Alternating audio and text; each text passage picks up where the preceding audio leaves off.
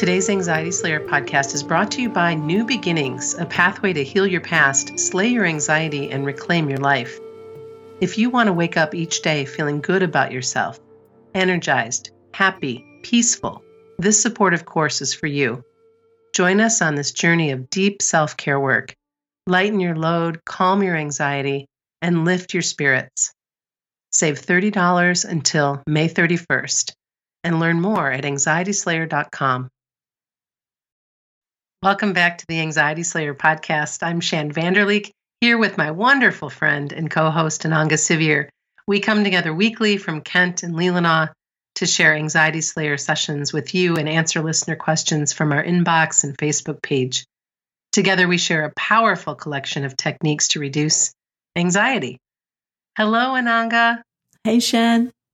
In this week's episode, we're talking about how social anxiety can make it very challenging to leave home and meet with friends or attend social events, and how you can support yourself or find the right help in feeling more calm and confident socially. And if you don't know what social anxiety is, it's an intense fear of being judged by others when you're out and about, when you're at work or school, day-to-day activities. And many of our listeners have reached out to us and said that they even dread going out with their friends and often cancel because they get so worked up before having to go out in public. I really feel for everyone who feels that way. And I've felt that way before in my life. Not so much with going out with friends, but in other activities for sure. Yeah, me too. I can remember these feelings very well. Different concerns, feeling embarrassed and feeling that it will be seen, that you will show your anxiety or embarrassment by blushing, sweating or shaking. I used to do all of those and could trigger it just by thinking about it ahead of time. Really difficult. Worrying about accidentally offending somebody or finding yourself the center of attention and that not being a comfortable situation. And some of the common situations that people tend to have trouble with are speaking in public, making eye contact, using public restrooms, going to parties, eating in front of other people, going to school or work, and then even starting conversations with even the most minimal transactions can sometimes feel like too much. Yeah. And the experience can be different for everyone. But some examples, if you have social anxiety, can be physical symptoms like feeling that you're not in your body, feeling disassociated, like you're not present in your body, or experiencing a racing heart, or feeling lightheaded, dizzy, or feeling nauseous. You might start feeling symptoms right before an event, or you might start fretting in advance and have anticipatory anxiety weeks before the event. And afterwards, we might spend time and mental energy replaying the event and worrying about how we did, how did it go, how did we act. That one for me is the one that resonates. I can remember on, I don't even know how many occasions I don't even think I can quantify it, going over that loop and working through every single thing, every step, every move, every word, as if somehow that would make a difference. All that was doing is perpetuating more suffering. But for some reason, it felt like I needed to rework that and rework that and rework that until I could finally let that go, and became very almost obsessive compulsive with going through that loop of information. And I'm so grateful that I don't do that anymore, but I can remember doing that and being so concerned that I would be judged for something that I did, some way that I behaved, that I wasn't perfect. Yeah, really difficult. I think if you look back over the points that we've highlighted, for me, the word scrutiny comes up a lot. Scrutinizing ourselves, scrutinizing how we look, how we sound, how we're doing, how did we do, and fear of scrutiny from others, fear of being judged, fear of being zoomed in on. I used to feel zoomed in on. I didn't like eating or drinking in front of others, and I got to the point where I simply couldn't.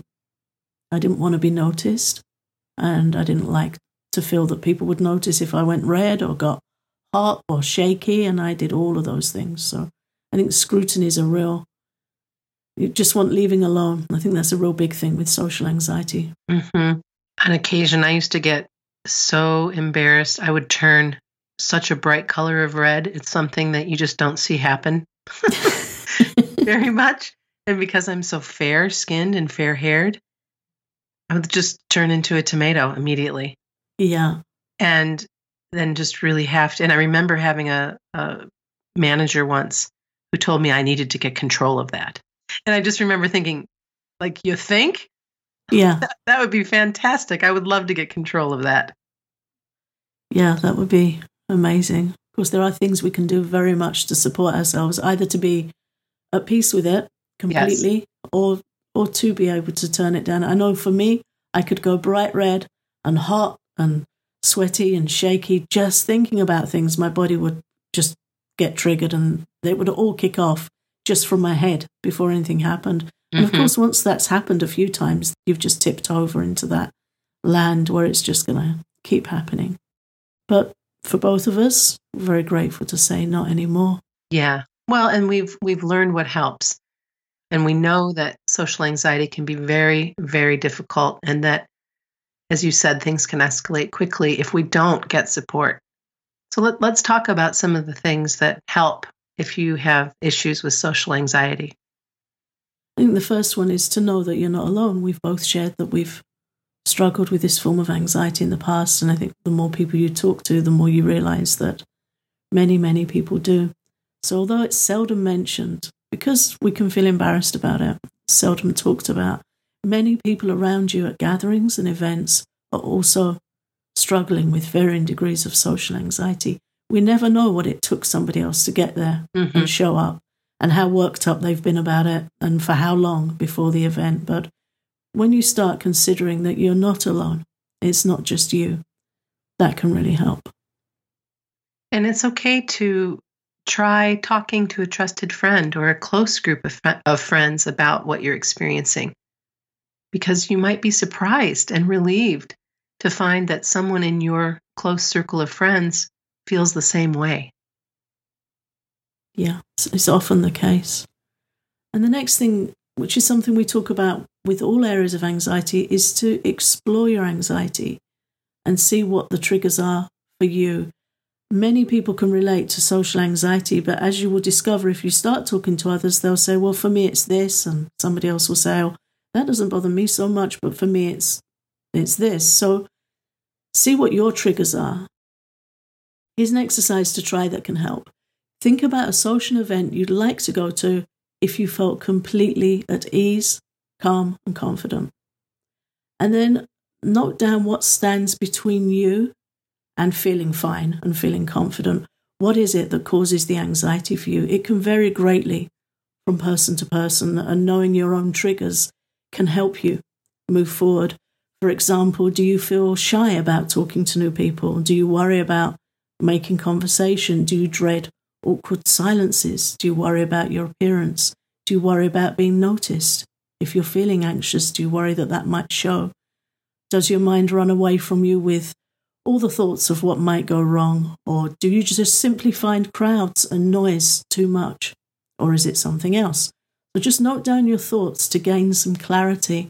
And once you know where your social anxiety is most triggered, you have that more specific information, then you can start taking steps to support those areas that you find challenging.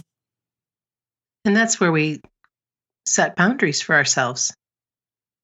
So if it feels like, oh my gosh, I don't think I can be out for 5 or 6 hours, then set boundaries to just be out for a couple of hours. If there's an event or gathering or something that you'd like to go to, but it just feels like it's too much, you show up and you know that there's the witching hour, the time that you're going to leave, and that you're going to do your best to enjoy yourself in that shorter period of time.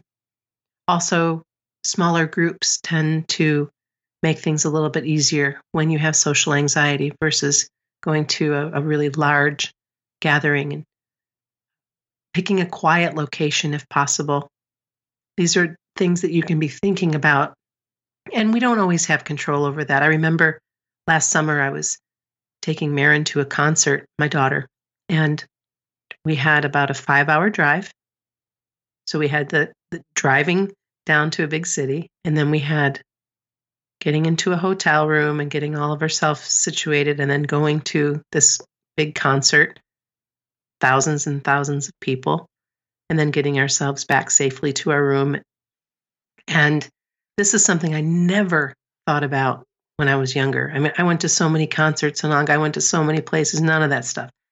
But as I grew older and as I became responsible for my daughter, all of it looked different to me. Mm-hmm. And so I had to really do some research beforehand to get myself grounded, have an idea of the entries and exits and the location of the hotel to the venue, the learning more about the area, all of that stuff. I did my little private detective work, and it helped so much for me to know.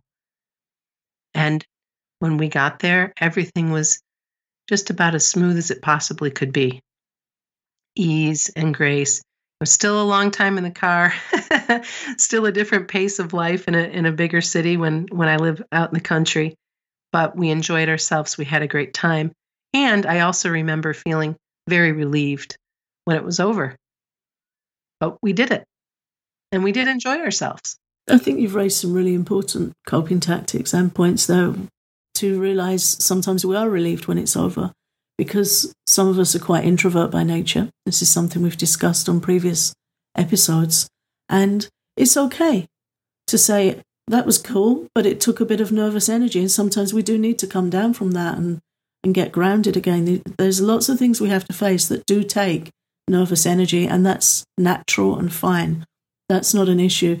The issue is when we do lots of nervous energy events one after the other and we don't get a chance to rebalance and ground ourselves in between. Right. Then we can get spun out of control and kind of blown off course, and our self-care can go down.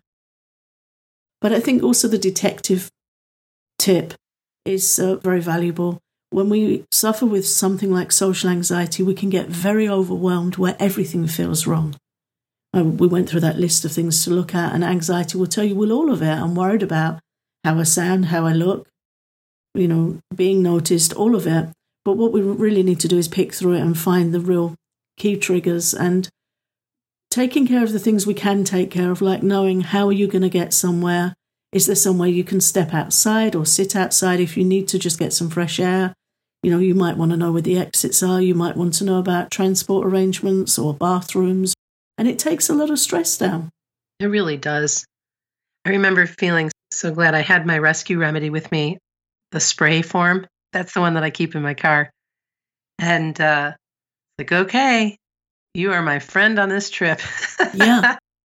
And it really helped so much. And Bach flower remedies are something that we talk about a lot because they really, really are beneficial. It can help out so much. And Nanga, I know you've been using them for years and years and years, and I'm newer to them, but have become so grateful that they're a part of my health journey.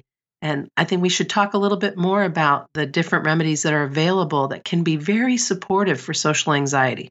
Yeah, they're very supportive. And I've been using Bach flower remedies for about 30 years now. The go-to one is the easiest one to find and very helpful to keep with you is the rescue remedy.